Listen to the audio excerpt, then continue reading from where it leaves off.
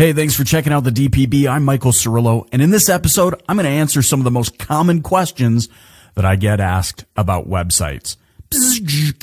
Yeah, I don't have any music for the Minisode, sorry. Over the last 4 years of producing the show, I've been asked a ton of questions about websites. Surprisingly, and I'm not sure if this is a good thing or not, most of the questions have remained the same. So, in an effort to be as clear as possible, I'm going to make an attempt to answer just a few of them right now. And by the way, if you have questions for me, head on over to the Dealer Playbook Facebook page where you can post your questions or send me instant message through the Messenger app. All right, here's the first question. Should my website be adaptive or responsive? Yes, the beloved website framework question. I know there's a lot of debate out there over the best framework to use for your website, especially if you've ever heard this question asked at an automotive conference. But let's just cut to the chase, shall we? The short answer is responsive. I mean, come on. That's really what everyone wants to know. I'm sure you're not looking for a roundabout, random, self-serving answer when you ask that question. It's a straight question, and you deserve a straight answer. In fact, Google recommends responsive. Let me read this to you right from their website, which I'll post a link to over at thedealerplaybook.com in the show notes for this episode. We recommend using responsive web design because it makes it easier for users to share and link to your content with a single URL, helps Google's algorithms accurately assign indexing properties to the page rather than needing to signal the existence of corresponding desktop and mobile pages, requires less engineering time to maintain multiple pages for the same content, reduces the possibility of the common mistakes that affect mobile sites, and on the list goes. So, my short answer, responsive. Next question. Where should I put more advertising budget, Google or Facebook? You know, the answer to this really depends on what your objectives are. I tend to enjoy Facebook a little more because of how deep the targeting is. However, there is a time and a place for everything. It all really depends on your objectives. Both platforms are used in different ways, so it's important for you to consider how to be most effective based on the usage behavior of each platform. For example, on Google, people are typically searching for solutions or answers. They're comparing products or searching for a local business. You can get really creative with how you place ads on Google by putting them in front of high-quality searchers who are showing intent. You know, if your ads are less salesy and more useful, you'll have a better chance of getting clicks rather than being ignored. On the flip side, people are on Facebook to connect with friends and family. They don't want to be sold to. They aren't going on Facebook, generally speaking, to do a search like they would in Google, to search for answers or search for options about products and things of that nature. They're there to hang out. So make sure that your offers aren't intrusive. That's going to be a key. So no matter what platform you choose, you should focus your energy on how to be relevant, useful, and engaging.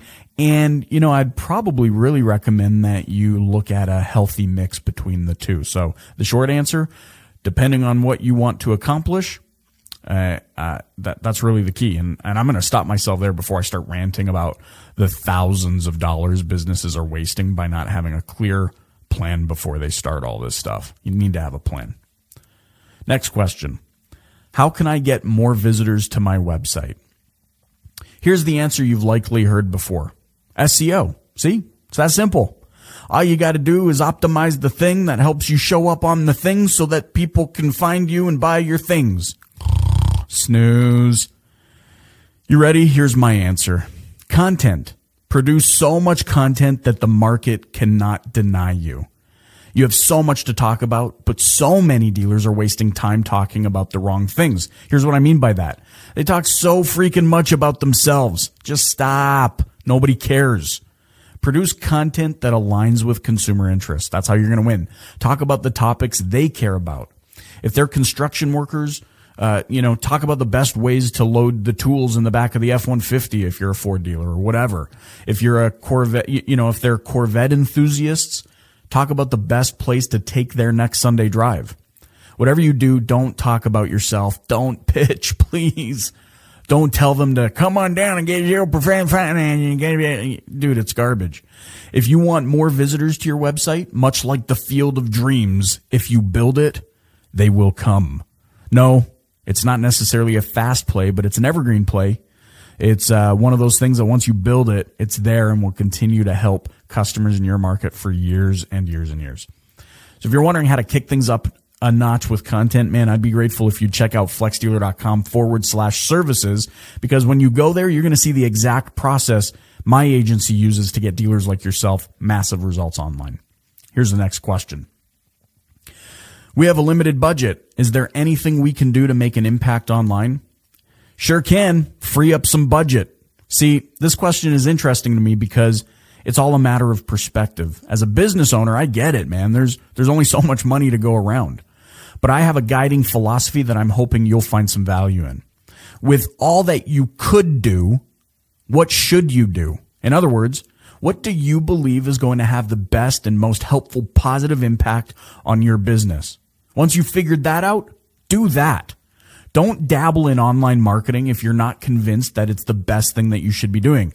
Now, as a side note, I think that's the most ridiculous thing you could do is not be online, especially because, like, let's face it, the internet's not going anywhere.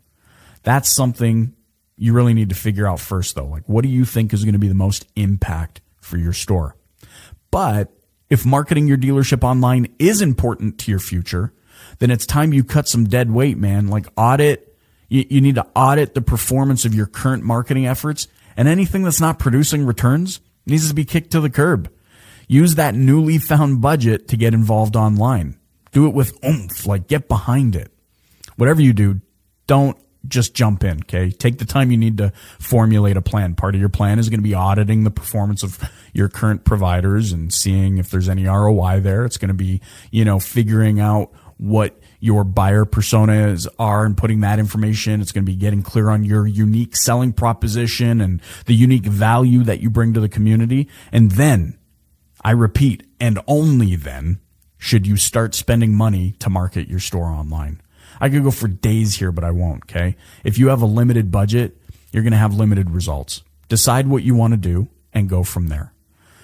I get it. That was a little bit raw. I got a little bit raw there for a second, but I feel like, I feel like I need to follow up with the Ringo, peace and love, because I'm saying it because I love you. You know that. I want you to be successful. Next question. Apps or websites? 100% no to apps. Definitely no to apps. Like, come on, dude. There's so many other things that you could be using that your clients are already using. Why add another learning curve to the mix and waste precious time and money trying to get people to download your app? This ties into what I was saying earlier about having a plan. I mean, don't get me wrong. If having an app ties somehow into a creative strategy, then by all means, man, fill your boots. But if you just liked the sound of it and it tickled your ego, steer clear. My opinion is this. If Facebook and Instagram, Twitter, YouTube, all these other social sites already have built-in audiences, then I'm going to spend my time where the people already are. They already know how to use those platforms, so there's no learning curve. And then I would be going all in on providing as much value in those places as I possibly can. Next question. Everyone is telling me all about page speed. I checked my website and my score's not good. What should I do? Well, I talk about this first and foremost in my book, Don't Wait, Dominate, which you should definitely check out on Amazon if you haven't already done so.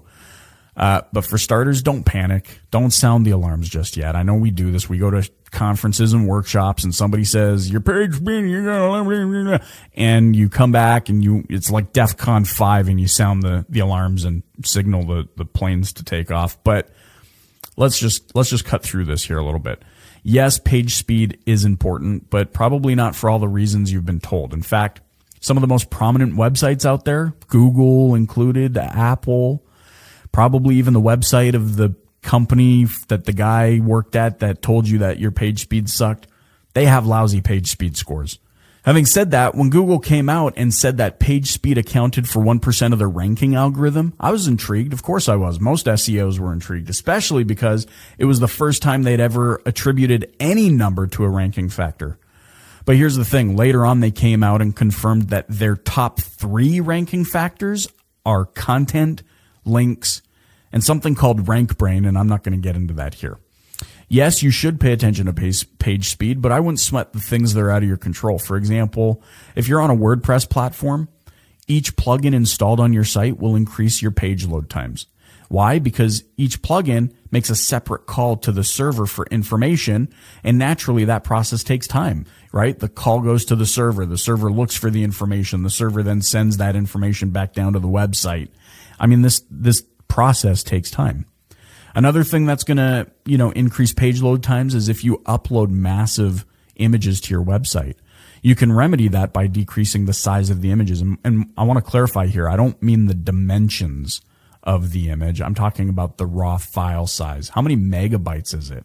I mean, when you start adding them all up, if you have a bunch of 1 megabyte images on your website, well, that's, if you had 10 of those, well, you're making a call to the server for 10 megabytes to send them back down. Depending on internet speed and your internet service provider and connection issues, I mean, that could take forever. Here's an example. I mean, just the other day, we had a client who noticed their page speed was a little lower. We went in, we investigated, we wanted to see what we could do to help out. And we noticed that there were some images that were uploaded to their homepage that were bigger than they should have been. So we made the corrections. We decreased the file size of those images. And what do you know? Their score immediately rose. For me, the bigger issue with page speed is this: user experience.